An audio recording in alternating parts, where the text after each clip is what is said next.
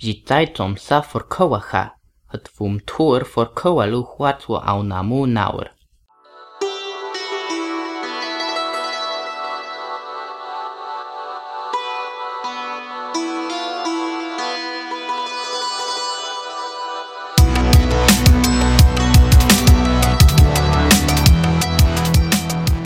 Welcome to Conlangery, the podcast about constructed languages and the people who create them.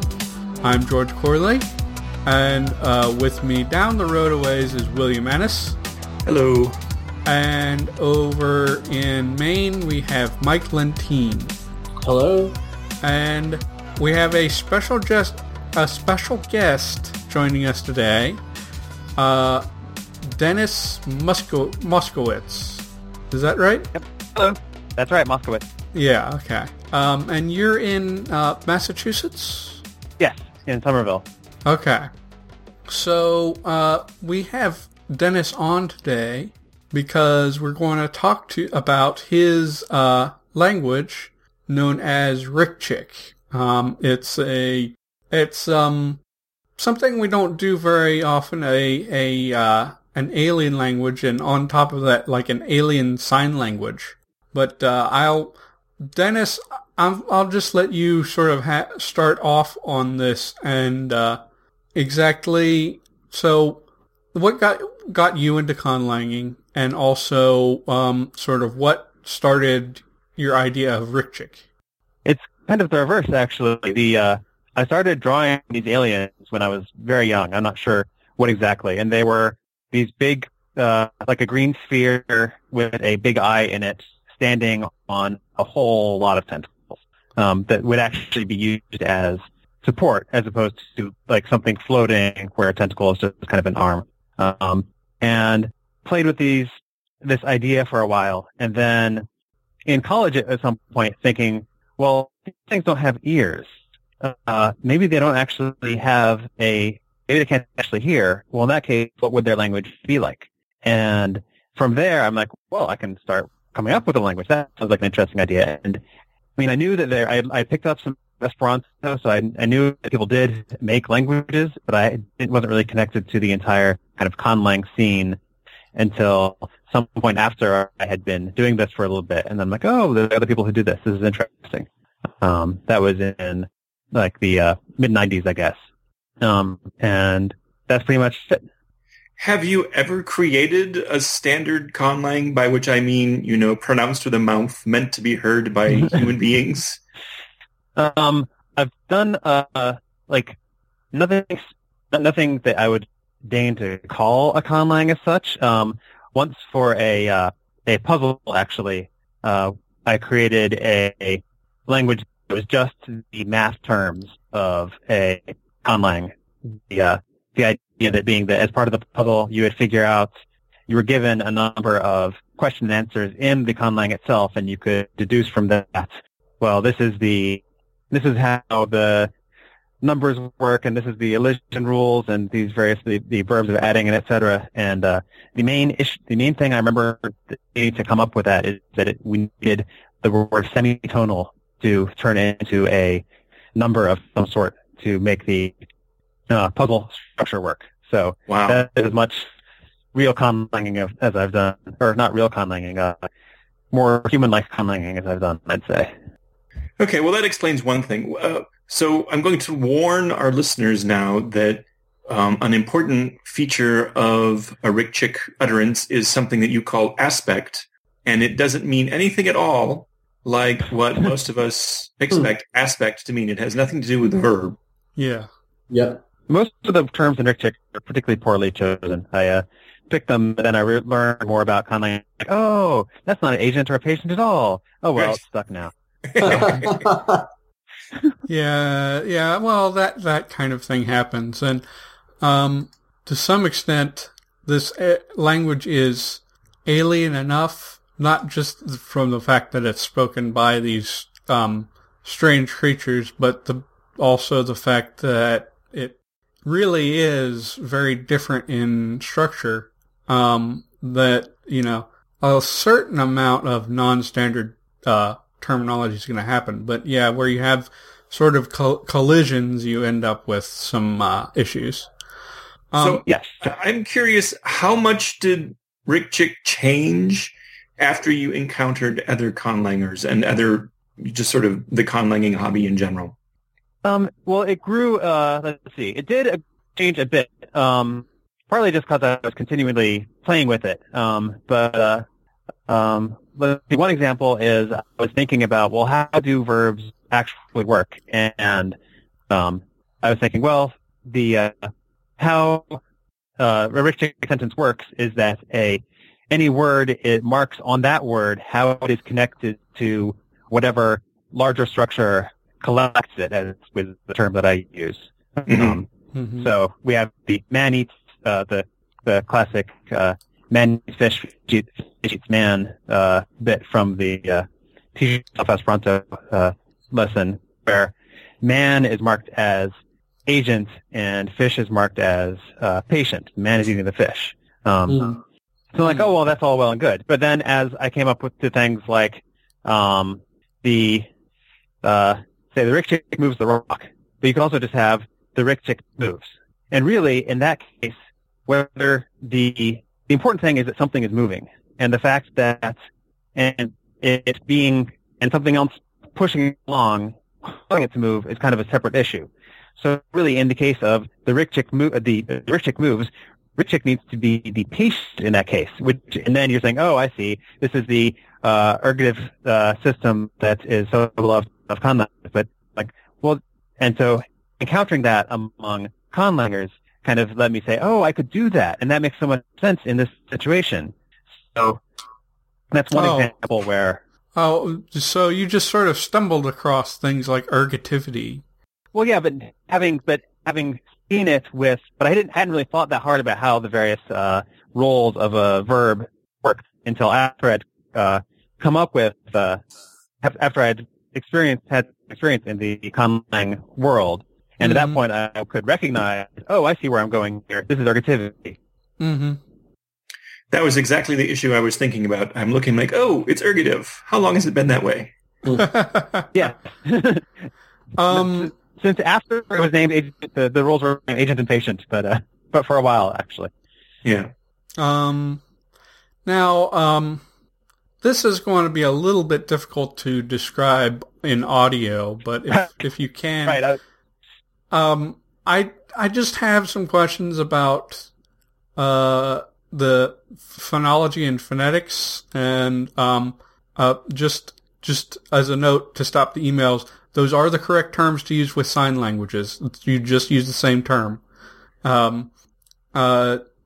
the phonology and then your notation, your transcription of how these work, I'm not exactly my understanding. So the Rick Chick use 9 of their tentacles, which are dedicated to language production.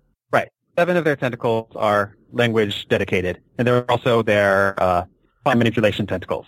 So they can't. The equivalent phrase to don't talk with your mouth full is don't talk with your hands full. Oh. So it could, if you're holding, like, I'm just holding a bag, that could be any of the other 42 tentacles. But if you are typing or writing or like unlocking something, those are the same fine manipulation tentacles that are used for language production.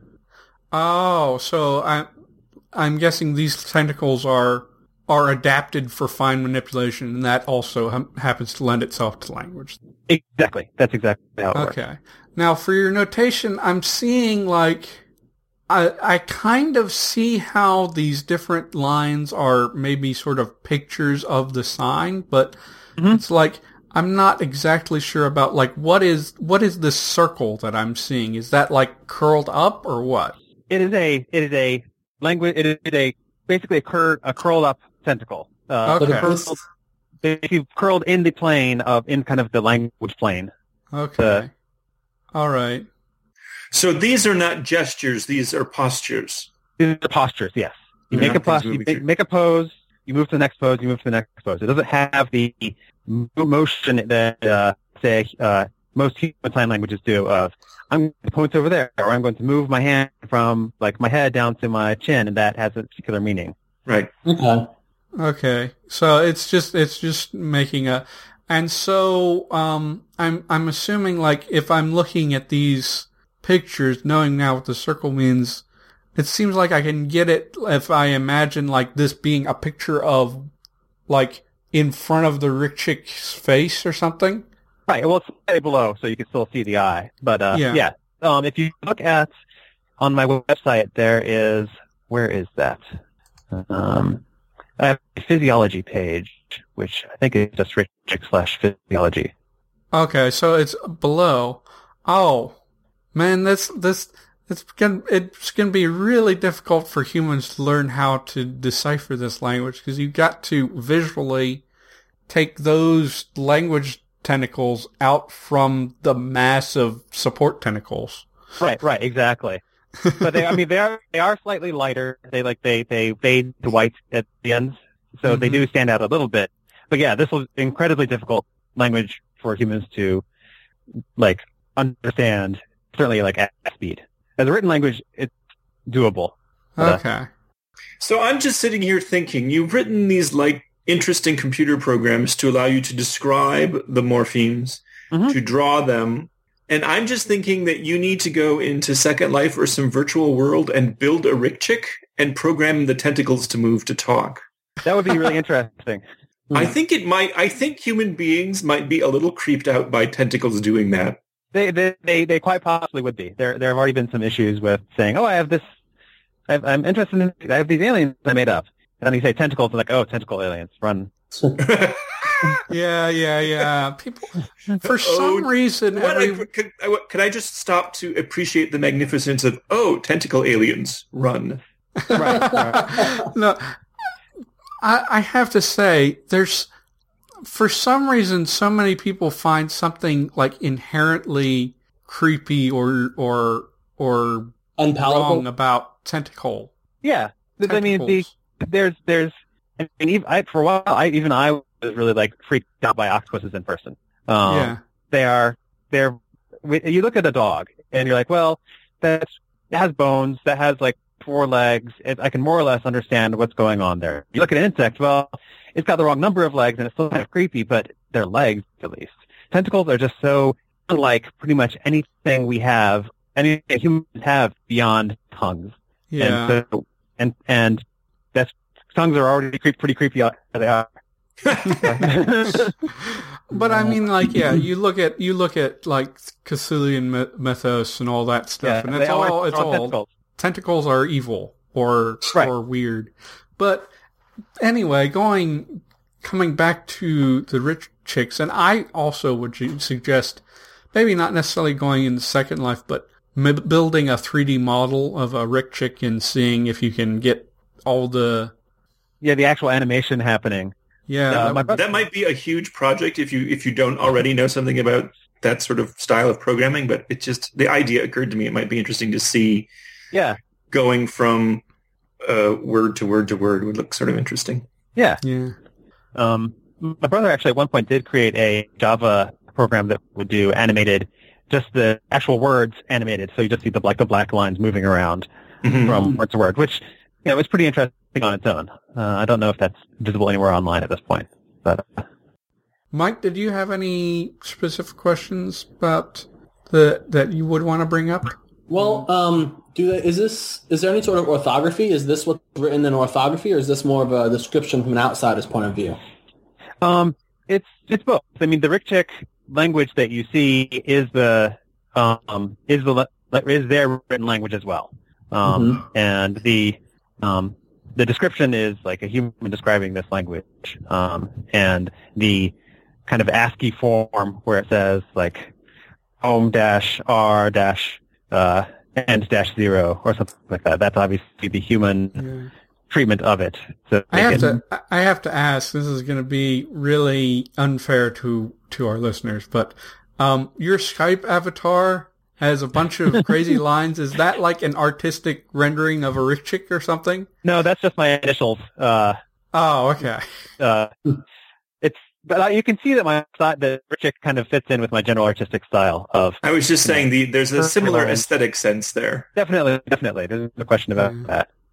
That's interesting. So maybe we can go a little bit into how the language is structured. It seems. Mike? Yeah, but I had another question. I don't think we. Please. Oh no, I was just going to say, like, the first question was about the orthography, and maybe this is right where we were going to be going anyways. But with the morphemes, do they make like compound words like Chinese would take two different characters, put them together to make more complex ideas? Generally not. Usually there is kind of standard set of morphemes. In Chinese, you have the advantage of not having a limited set of strokes. So you can say, well, I'm going to draw a sun. That's one thing, and I'm going to draw a moon, and that's another thing. And I can fit sun and moon together, and by squeezing them slightly, and it's another character. But in Rikchik, the closest you have is something like the word for big. Big, is that what I'm thinking of? Let me look at my dictionary real quick, just make sure I'm not looking at other things. No, I think actually I'm thinking of small. Yes, so sorry, it's hard to keep your. And so the character small is basically half of the character for tree, and then a small circle and line next to it that's about half the size of the tree. And so the tree symbol basically is saying trees. Trees have this big bushy part on top, and then they spiral down underneath because that's what trees look like. And then the small word is basically saying, well, one of those trees, and then a Rikchik next to it is kind of small in comparison. Okay. But you can't. That has limits, obviously, since you're limited to these exactly 4 tentacles or 4 strokes per morpheme. You can't pile on like 3 dragons or whatever it is that you can do in Chinese. I guess what I was saying more, like in Chinese, you'll have one character for electric and then one character for brain. But when they're put together, and they don't mean electric brain, they mean computer. So right. Well, that's just in that case, it's just a compound word, and Rikchik certainly has that, where you'll have.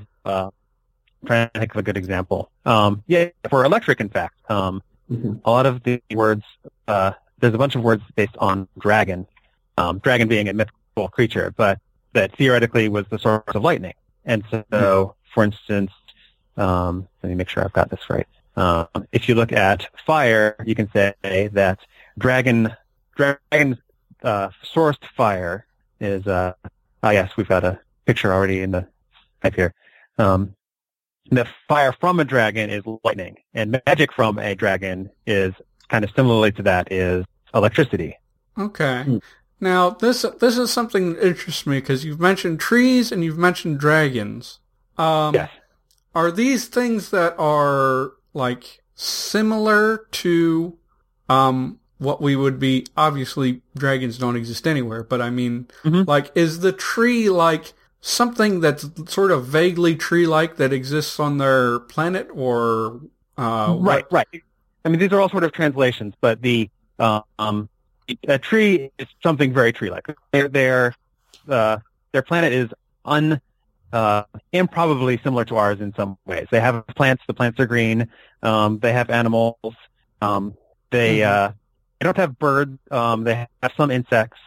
They do have some what they call skyfish, which are basically flying blimps, living blimps. And the mythical dragon, is a version of a skyfish that instead of being this like drifting thing that is like occasionally will pick up a tree and eat that, is some smaller thing with a horn on it that hides in storm clouds and comes down and attacks.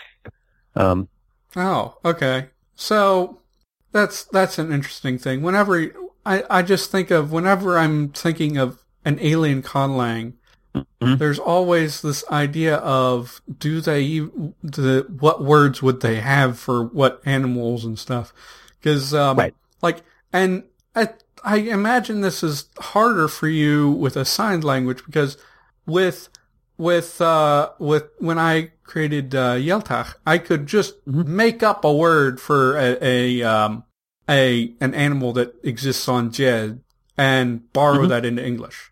But you obviously can't do that because it's not even physically possible for you to produce these signs. So exactly. So for instance, as I started coming up with kind of some general the general like evolutionary tree and what kind of animals they have there, I would say, well, before the Rikchik, there was something that was kind of like a Rikchik, but didn't have the same spherical look to it, but it had the same number of tentacles and it also had one eye and is not intelligent, but is otherwise kind of similar. And that is, I kind of arbitrarily chose the word chimp to describe that thing. You know, it has nothing to do with chimpanzee, but it kind of fits that same sort of role. Yeah. Where does the term Rick-Chick come from?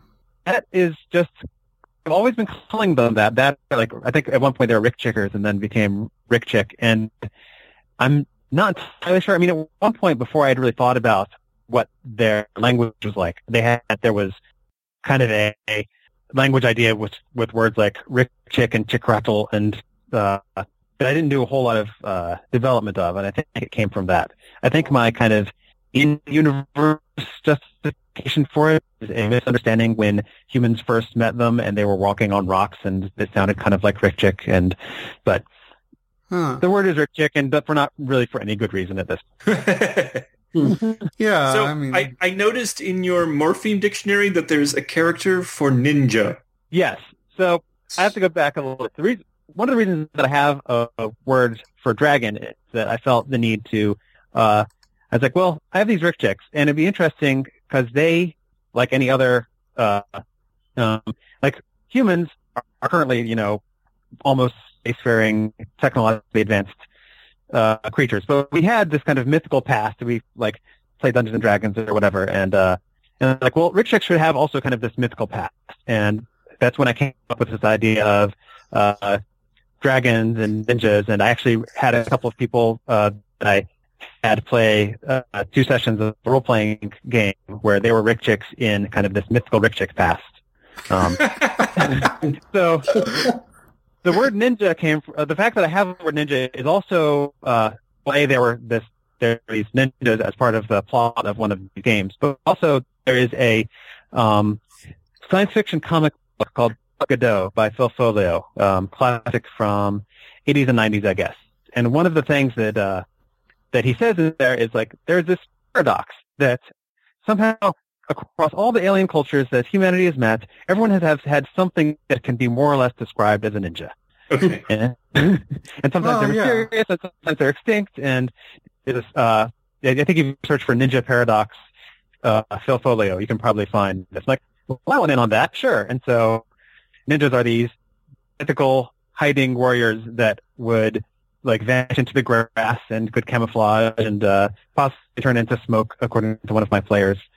Okay. Like, the ninja vanishes, there's a puff of smoke, it runs away, and they're like, the ninja turned into smoke. I'm like, okay, sure, I'll take that. I take it this was sort of a rules light game. It was pretty rules light. I mean, theoretically it was GURPS, but we took it pretty lightly. That's interesting. So let's sort of. That was an interesting tangent. It's interesting that you chose to actually call the sign the morpheme ninja rather than just like assassin or something. But right. I think it's explicitly referring to this particular group. Yeah. I imagine with all those tentacles that you could have lots of opportunities for really crazy martial arts. I think so. I haven't fully developed that, but that has been, I think, before I had the language, I had this idea of really impressive tentacle martial arts. Wow. I think with tentacle martial arts, you'd get a lot of grappling. You would expect a lot of grappling, yeah. Yeah. You can't really apply a lot of force behind a tentacle, so you kind of have to just grab stuff. Well, maybe not. Have you never been punched by an octopus? Octopus punch. No. I don't think they punch things. Sorry, Dennis, you were saying?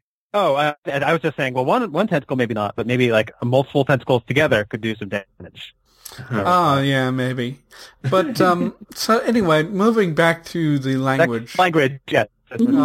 So, for lack of a better term, the morphology of Rick-Chick in general interests me. So, there's basically, it's very sort of, procedural and stuff. There's 4 components, right? To every, well, you have a the central morpheme, which is really you really have like a unit of 4 morphemes, but there's the central morpheme that carries basic meaning, which Right. we were just talking about. You have one for dragon, which is not really a dragon; it's something else. You have one for ninja. You have one I see here for dead. Yep. No. Is there one for dead? Or are you interpreting? There's one named Dead. Okay. That is totally correct. Okay. But in addition to, so with that, there's sort of a little bit of sort of spatial morphology going on with you have sort of 4 tentacles, right, that do that, and then 3 more tentacles, am I right, that Yes. do the aspect, the relation, and the collector. Can you sort of run through those and Let tell me us? sort those out. So let's actually go backwards. The collector is what lets the actually no, let's go forwards. The aspect kind of disambiguates the morpheme into kind of some submorphemes, so which lets me reuse these what I'm calling morphemes. If you have a better word for them, please let me know. But for instance, dead. If you use it in the verb, what I'm calling a verb, and it's not really a verb, but the verb aspect says this is actually to die, to kill. You can use it as to stop doing, like, oh, I died talking to these people, or talking to these people died, meaning I stopped talking to these people. So it's got a grammatical form in there. You can use it as, but you can also say, I think you can use the modifier form. It would mean that dead thing.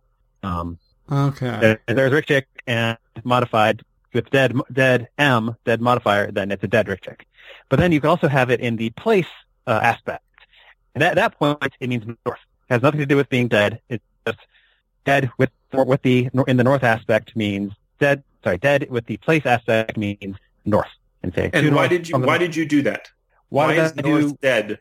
That is, I thought, well, it'd be interesting. I think south is God or something like that. And I thought, well, it'd be interesting for the dead to go to the north and the gods live in the south. I thought that would be an interesting. And then the word for I in the location aspect means west. Right. That is based on kind of, I believe sun is east, and so the sun is coming up in the east, and the sun's coming up in the east. Well, you can't put your eye in the east, you'll see the sun. Look west. So it's all kind of like, as I come up with stuff, it's in the usual ad hoc conlangery sort of way. Conlangy sort of way. It's nothing to do with your podcast. And then, like a number of the color words, I don't have any, there's no single word for that just means black all the time or something like that. They're all based on the modifier aspect of various other words. It keeps me from having to come up with quite as many symbols and provide some kind of interest to the language. Right. So that's one tentacle. One down, 2 to go. The relation tentacle, the one above, says how this word connects to another word. So it's more or less kind of a case system, you might say, or a prepositional or something. It's alien. So that's where I could say, the fish, that's where we have the agent, the patient, in this actually ergative system. Also things like quality and instruments includes, and then all of those have reciprocals. So you can say, you can move the sentence around if you want to say, well, the fish that was eaten by the man is this particular, and then you say something else about that fish. That you do that by putting the reciprocal, so the fish would normally be the patient, and so you put the patient reciprocal on eat, and it just moves forward from there. Wait a minute. Do you mean you're making a sentence that means the fish and the man were eating each other? No. This is so you take sentence, say, the fish ate the man, and that's, sorry, the man ate the fish, let's say. In that case, the man is the agent, the fish is the patient, and eating is just collecting both of those, which we'll get to in a second. But if you want to say, the fish that the man ate, then you go on to say something like, it was bad, it was green, it was cursed, whatever, then you would need to say, the man, still the agent of eat. Now, eat is now the patient reciprocal of the fish, because the fish will be collecting heat in this kind of tree structure. Okay. So it's sort of a weird cross between like a relativizer and switch reference thingy. Huh. That's interesting. Basically, I make sure I had all my options for putting these sentences together. And then the collector is more or less a number, basically saying how many other things on what's basically a stack are collected by this. So in that case, when the fish, you say, man, it collects 0, fish collects 0, eat collects 2, or man collects 0, eat collects 1, just the man, and then fish collects 1, which is eat, which has already collected the man. And you're just kind of building this structure of what look like. Interesting. Okay. So does word order ever matter at all in Rick-Chick? Not very much. Probably for emphasis or for like poetry. My brother has done some played with Rick-Chick poetry a little bit and figure out like oh, you have like different tree structures and that would mean different things. That's cool. But basically, there's the word order, all the like actual denotation in the sentence is pretty much entirely in the structure that's done by the. So if you put the two things, if you're collecting two things, whatever order those things are in doesn't really matter all that much. Modular polynomials or whatever. I hope you guys are not hearing that laughing. But just a little bit. It's all right. I'm sort of interested. You mentioned poetry. I kind of thought about because I never developed a language, but I did think of making. I was making an alien race a species that used only sign language, and I thought of, their equivalent to singing would probably be something like a dance, and I had the whole idea of they would have like ballets and such. So, right. Did you have any ideas about that, and other sort of language-based art forms for Rick-Chick? Well, I know that there's definitely some form of poetry, and people have played with that a little bit. Mostly, my brother is one of the other things. He does a lot of stuff with Rick-Chick just as kind of being near me to do this, but also is a Latin poet, and so thinks about things like, how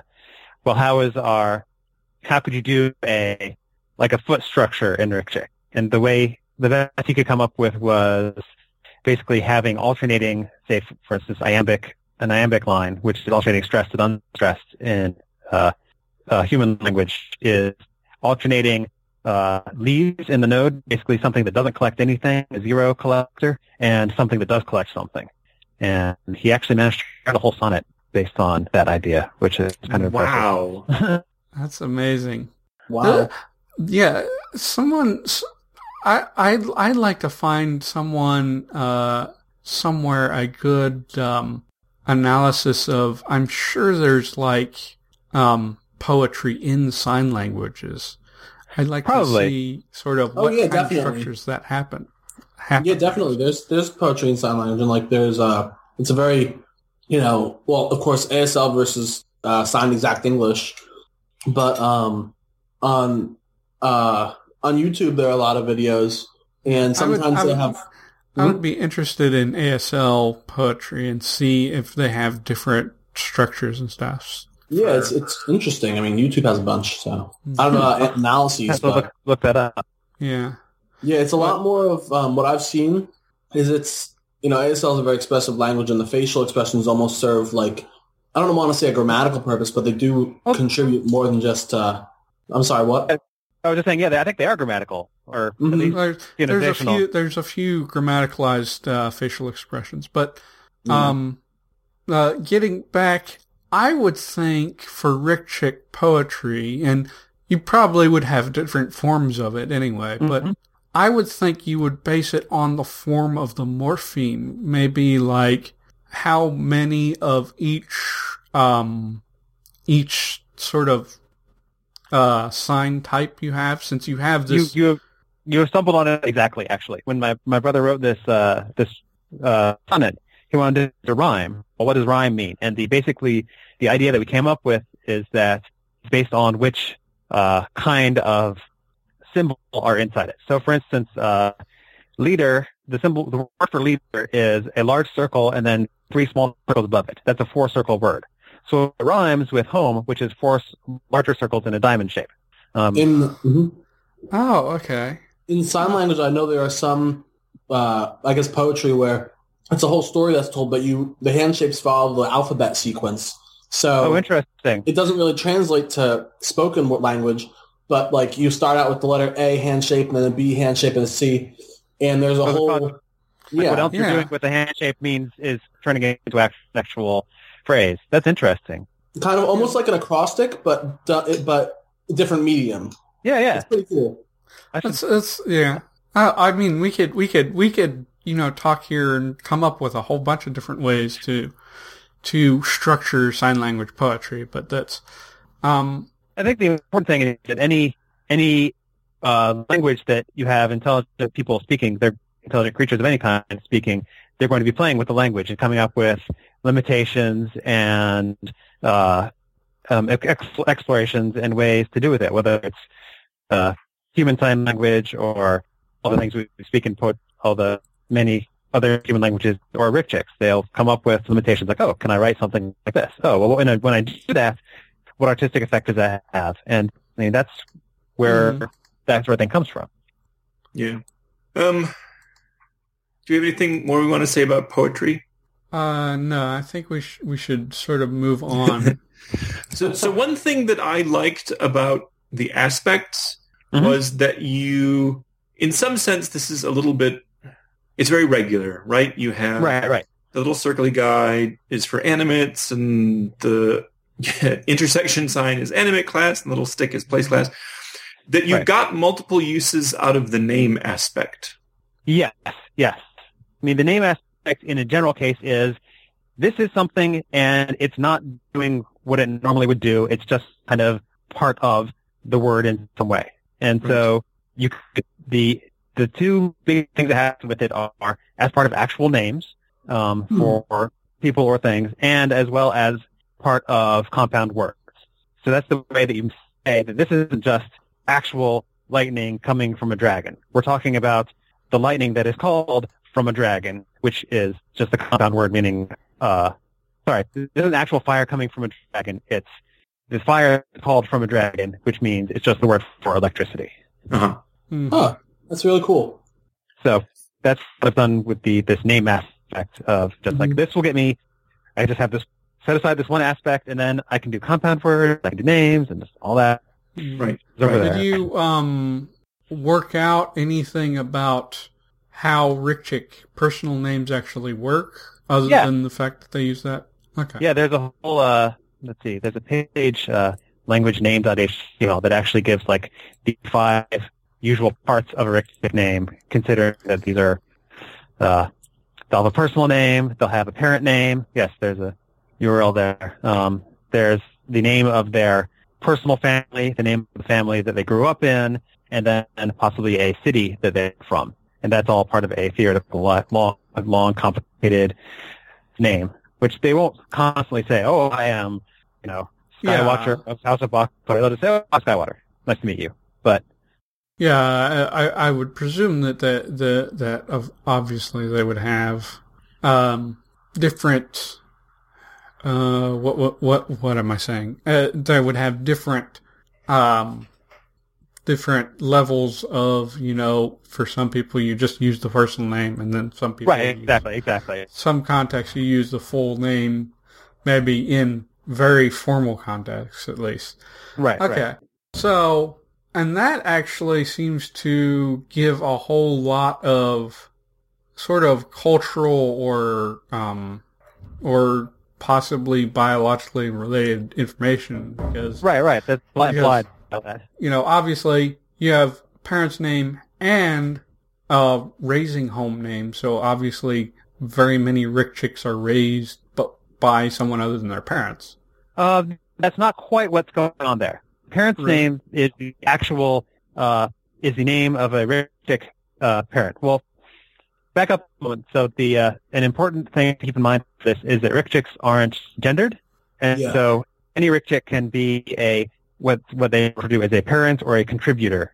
And so often you'll have, say, a family of, say, 4 Rikchiks, and there's, say, they have 3 children, and each with a different parent, and probably most of the other Rikchiks there as the adult Rikchiks as contributors. But that family that they're part of is all part of that home. That is the home that they are raised by. Okay. So it is basically everyone.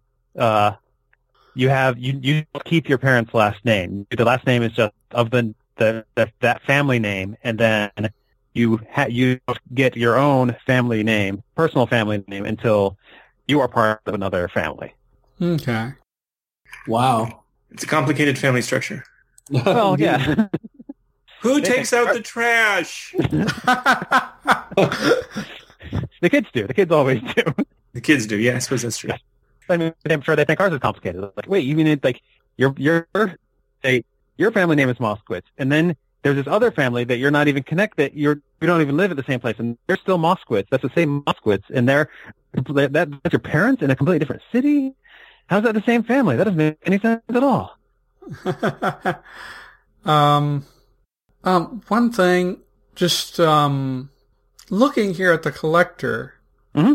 So the collector the collector goes up to 7, and then there's an S. Yep.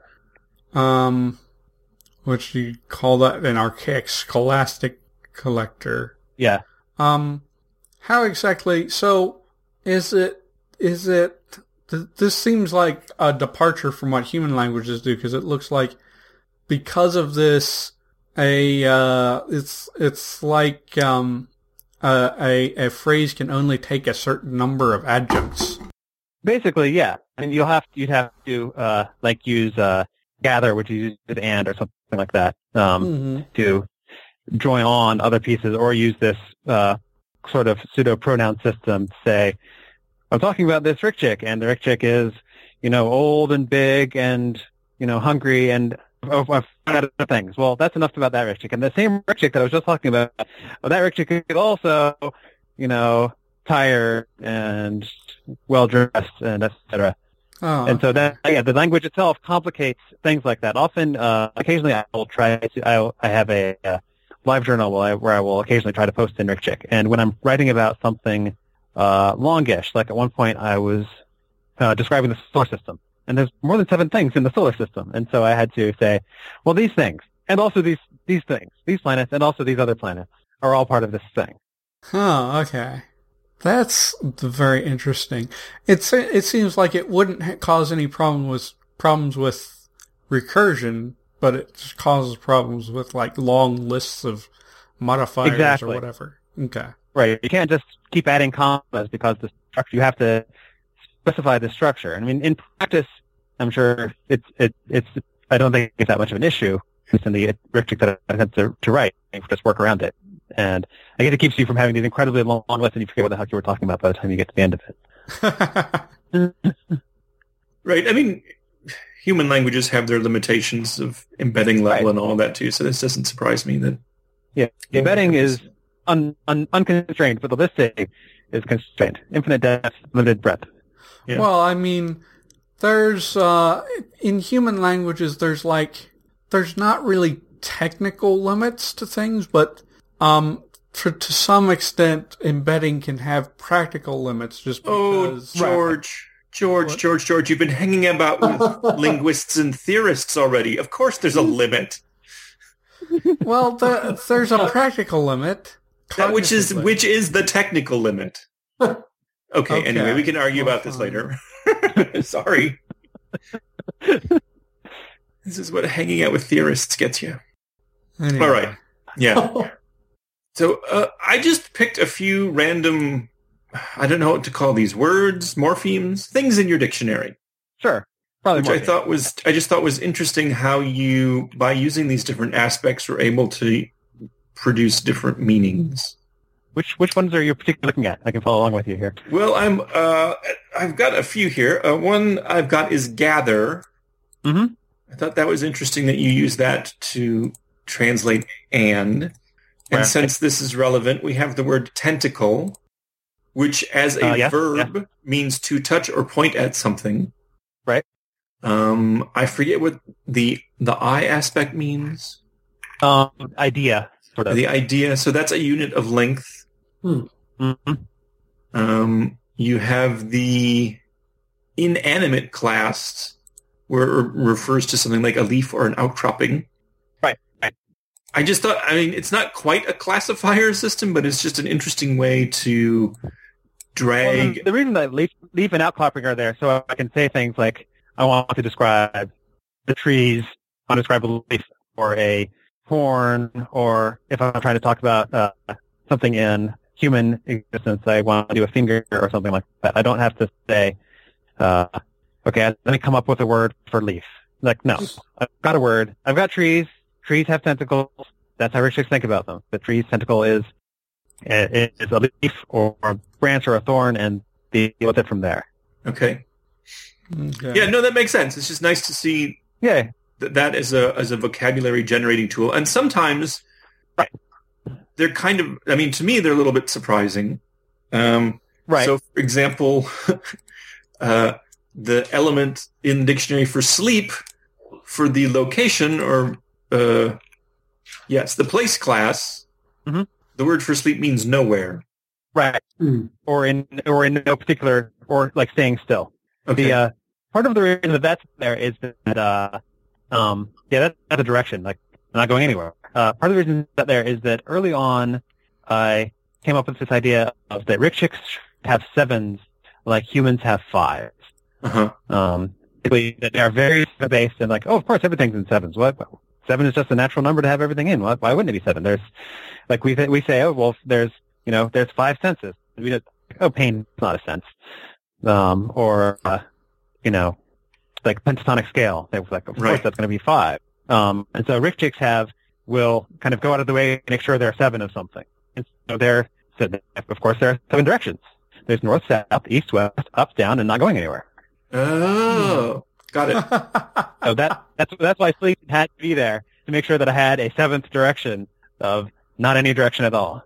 Okay. And sleep was chosen. I just like the match of sleep to place means going nowhere at all. Yeah, Cool. staying still. Yeah. Okay. Another one that I like, and so for the other guys, I'll dump this list of the helping verbs, is the use of the notion of child to mark inception, to mark starting to do something. Right. I knew I definitely wanted to have, as I started doing this more, like, I don't want to, I need to have someone to do these sort of things where I can say, well, I want to stop doing this. I want to be able to do something. I want to start doing something. I don't want, like, heaven forbid, more aspects or something like that. I have words, use those words as this. And so there's examples of, I'm eating, and then, I give birth to eating, which is I start eating. Okay. Or I kill being happy. I stop being happy. So I'm seeing a lot of, I guess, the equivalent of hand shapes now that I'm looking at more of these morphemes. Is there like a specific set of hand shapes that there are, use? just to make my life easier. I don't know if that list is on the site anywhere. It's at one point I was like drawing all these individually, and at this point there's an XML file that says, okay, the word child is a circle here, a circle here, a circle here, and a line here. Or want is a circle here, a squiggle from this point to this point, a elliptical curve from here to here, and a small circle here. And so I think there are 11-ish of those. These hooks, steps, various things like that. Because I started out thinking, wondering if there was some way to calculate a hard limit on how many morphemes you can have, but it seems like there are enough shapes and then enough possible sort of orientations of those shapes that you can't really calculate it that way. It's sort of I'm sure arbitrary. there's definitely some sort of practical limit, or where you could say, well, there's these 4 lines and these 4 lines. This top one is slightly lower or something like that. But Well, yeah. I think I'm unlikely to hit any such limit anytime soon. Yeah, I mean, technically there's infinite variation you could have, but there's a point where Rick Chicks would not be able to distinguish it even with their one giant eye. But, Right, exactly. but I mean, it seems like you have enough different orientations that there's not really any like given pattern that they have to follow or anything. So you have a lot of freedom there. I think So I noticed that the basic morpheme for chaos looks like the Rick Chick character upside down. That's exactly right. Is that on purpose? That's totally on purpose. Yeah, that's how, like, things are crazy. Rick Chicks are sit down. Dogs and cats together. Dogs and cats. All right. Sorry, the Ghostbusters. Anyway, yeah, that's exactly it. Like, well, how do I describe this sort of chaotic state? Oh, well, let's just have the standard thing of a Rick Chick and put it upside down. Okay. It makes chaotic Rick Chick be kind of an interesting word as well, because it kind of looks almost palindromic. Oh, yeah. What an interesting idea. Cool. Anyway. Yes. Is there anything else? I mean, George, do you have more questions or? No, not really. It's really a big line. The thing is, like, I haven't really looked at the materials beforehand, but I think we've gone over quite a bit of stuff. Do you guys have more questions about this? I think we've covered a lot. I mean, I think it's a very, very fertile area, and it's very, there's a lot of very interesting things that you have done, and that a lot of interesting areas you can go into with this. I love the way that the writing looks, and I think that's very, very nifty, and you've really expounded on some of the different features and facets that you can get with this kind of language. So, has anyone other than you and your brother made an effort to really use this language? There have been a few people, actually. There was a number of my nearby friends who are particularly interested in puzzles or in languages. I have one friend who is both a linguistic student and very into puzzles. He has picked up enough of it that when I, say, post a number of, say, song lyrics or something on my live journal, Ellen Chick, he's like, well, let me see. I can figure some of this out. Oh, I see what's going on here. A few people who have attempted to actually do some writing back and forth. So not a lot of people, obviously. I don't think there is certainly no one more than my brother and I are definitely the most fluent speakers, and we're not anything like fluent or anything like that. But I think that there are, so shall we say, 7-ish people who could more or less make sense of a Rick Chick phrase if called upon to do so. 7's a good number. 7's a good number. Yeah. Is there anything that is remarkable or notable about the language that we haven't talked about yet that you think deserves mentioning? To me, I feel like it's not as notable as it could be. Because there's so much that you have to do kind of just to get to kind of this basic step. I feel like there's a lot of things that either aren't in Rick Chick or that I don't know how to do in Rick Chick yet. That, say, if I was writing a human language, like, oh, well, I need or even a spoken language, I can say, well, I need some way to, I don't know, make take some arbitrary language feature. Like, oh, well, I'll add phi to the beginning, and that'll make it whatever that is. And I don't have that. I don't have, like, there's no easy way to say the opposite of something. For instance, I have like separate words for big and small. And there are a number of things that I'll be, in general, I can pretty much get, if I want to say something, I'll make it work more or less, but I'm still, I feel like it still has a long way to go. Okay. So I'm still going to keep working on it. So how long has this language been around? So it was the mid-90s, did you say, that you first? Yeah, I would say I first started coming up with morphemes, though I wasn't calling them morphemes at that point. And as I was graduating college in 1995. So it's been around more or less since then. That got gave it a real push in 97-ish, 98, and it's been like gradually working on it off and on pretty much since then. Okay, cool. Okay. I think that just about covers things then. I will mention that you got I think the 2012 Smiley, was it? I did get the 2012 Smiley. It was a real honor. I had met. This is. Oh, sorry. Should I go ahead?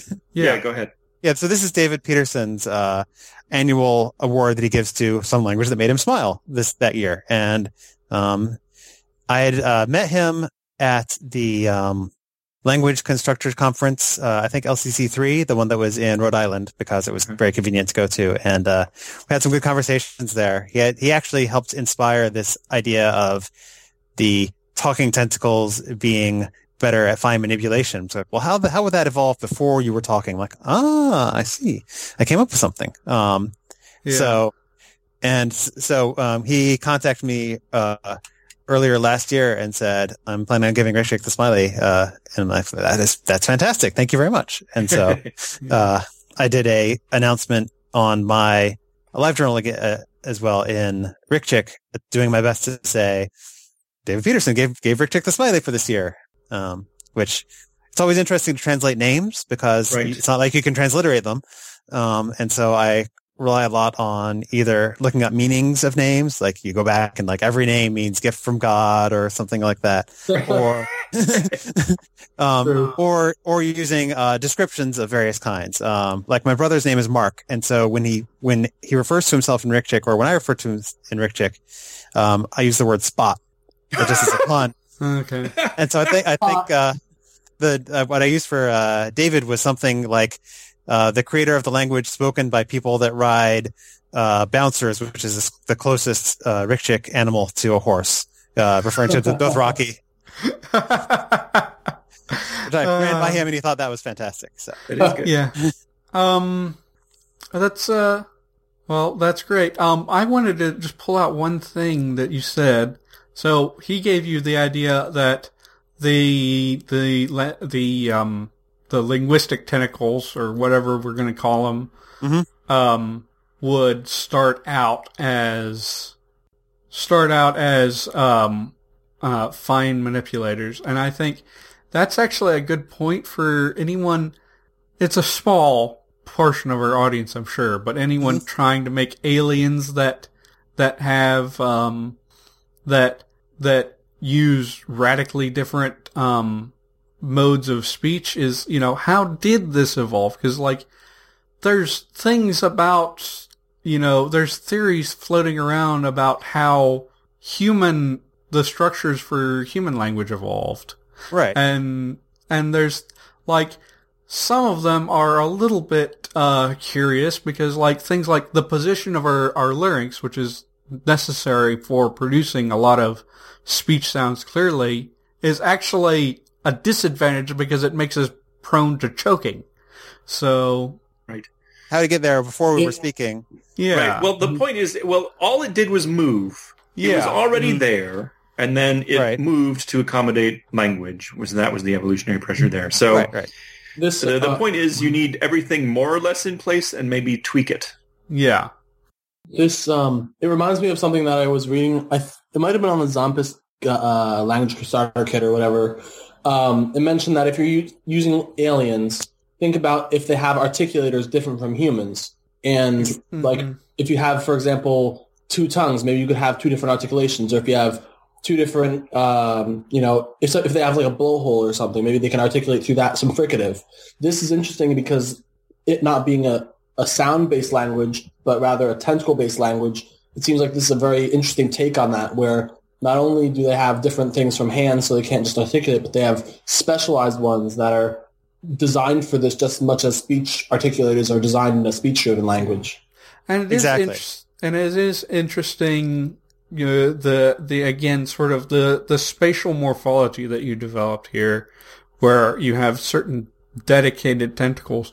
And it would be interesting to me if you or someone else took the Rick Chicks and also made another language that's spoken on their planet and see what similarities that has and what differences it has. Right. That was even at the language construction conference. David Peterson actually had that same discussion. Like, what else could these creatures speak? This is kind of the standard language, the Esperanto, basically, of the Rikchiks, and what other languages could be out there using the same biology but not the same structure. And that's an interesting question that I am not going to answer anytime soon. But if anyone else wants to, please go ahead. Well, and then my question is, what happened if there's a horrible accident and you lose one or two of your tentacles? I think I decided that they can regrow them slowly, but you would definitely have some sort of speech impediment for a while. It's like, well, good, do your best. And, did you just say, was that home or child? They're other prosthetics context. Yeah. Okay. Well, humans can have problems with losing teeth and stuff, so exactly. Or it's not yeah. I don't think of that as that much of a deal breaker or anything, but it's interesting to think about, given this different biology, how would that affect it differently? Yep. Yeah. So I think we can wrap up the show. We have no feedback today. I looked in an email and there was no email for me to read. So conlangery@gmail.com is where you send that. I have another quick question about something to put in there. Okay. On the side of if they were to have some accident where they lost their speech tentacles, could the other tentacles in, a time of need or something, could they be used as makeshift speech tentacles, or could they adapt maybe? That could be another way they could make do. I'd say with difficulty. It'd be like, speaking sign language with your foot. It's theoretically, for some gestures, it's probably doable, but not something you'd want to do for a long time.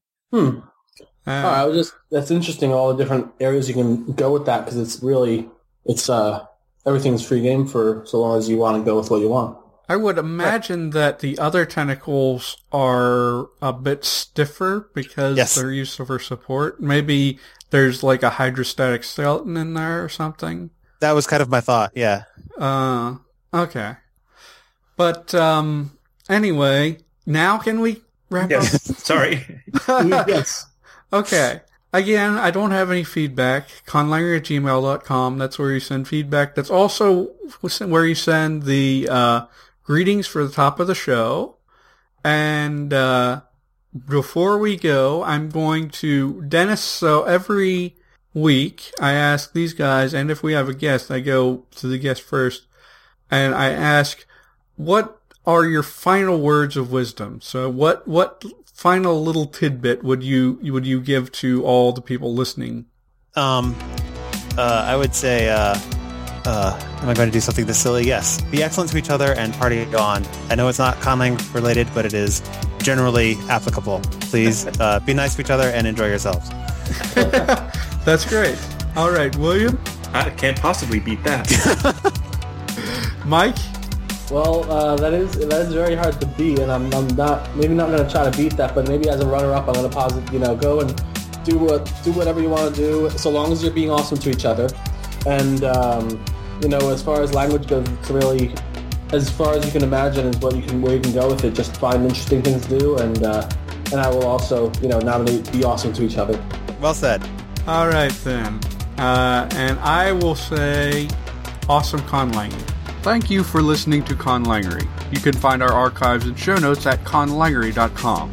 You can send questions, comments, or topic or featured language suggestions to conlangery@gmail.com. To submit a conlang or natlang greeting for the top of the show, see our contribute page for details. Web space for Conlangery is provided by the Language Creation Society, and our theme music is by Null Device.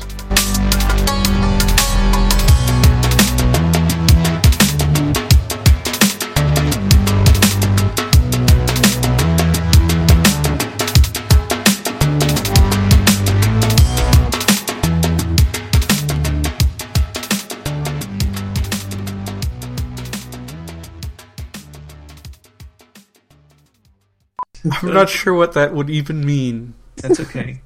Imagine you're David Peterson or Paul Frommer, and you've been hired to invent a language for a great movie. We just won't ask you we won't have to ask you what a phoneme is. Oh! How do you make a squid laugh?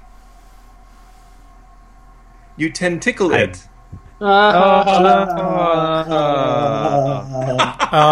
Okay. No more of that. No more tentacles. Like a sign language for the show notes, or how would you do the show opener in Rick Chick? Like, I mean, of course, it'd have to be written out and spoken by a Rick Chick. Right. And it's what is the phrase you usually use? It's welcome to Conlangery, the podcast about constructed languages and the people who create them. The hardest part of that is definitely conlangery, because what is that? It's a collection of conlangs? It's the kind of general... The usual definition we use when we advise people, because there are a lot of people who want to make native terms for that. It's the art and practice of conlanging. So, like, just think of the art of conlanging, and then how would you... obviously, conlanging... Right. You'd have to expand out to, like, constructing languages. That's doable, though. Think of the word basketry. I see. Yes, that makes perfect sense. I remember Cy and Alex were talking about wanting to create one in their gripping language by creating, like, a guitar mode for it. Yes. Which... That seems interesting. No. It must be a banjo mode for this show. Banjo mode? Okay. So that if necessary, I'm able to articulate the message. The only articulator.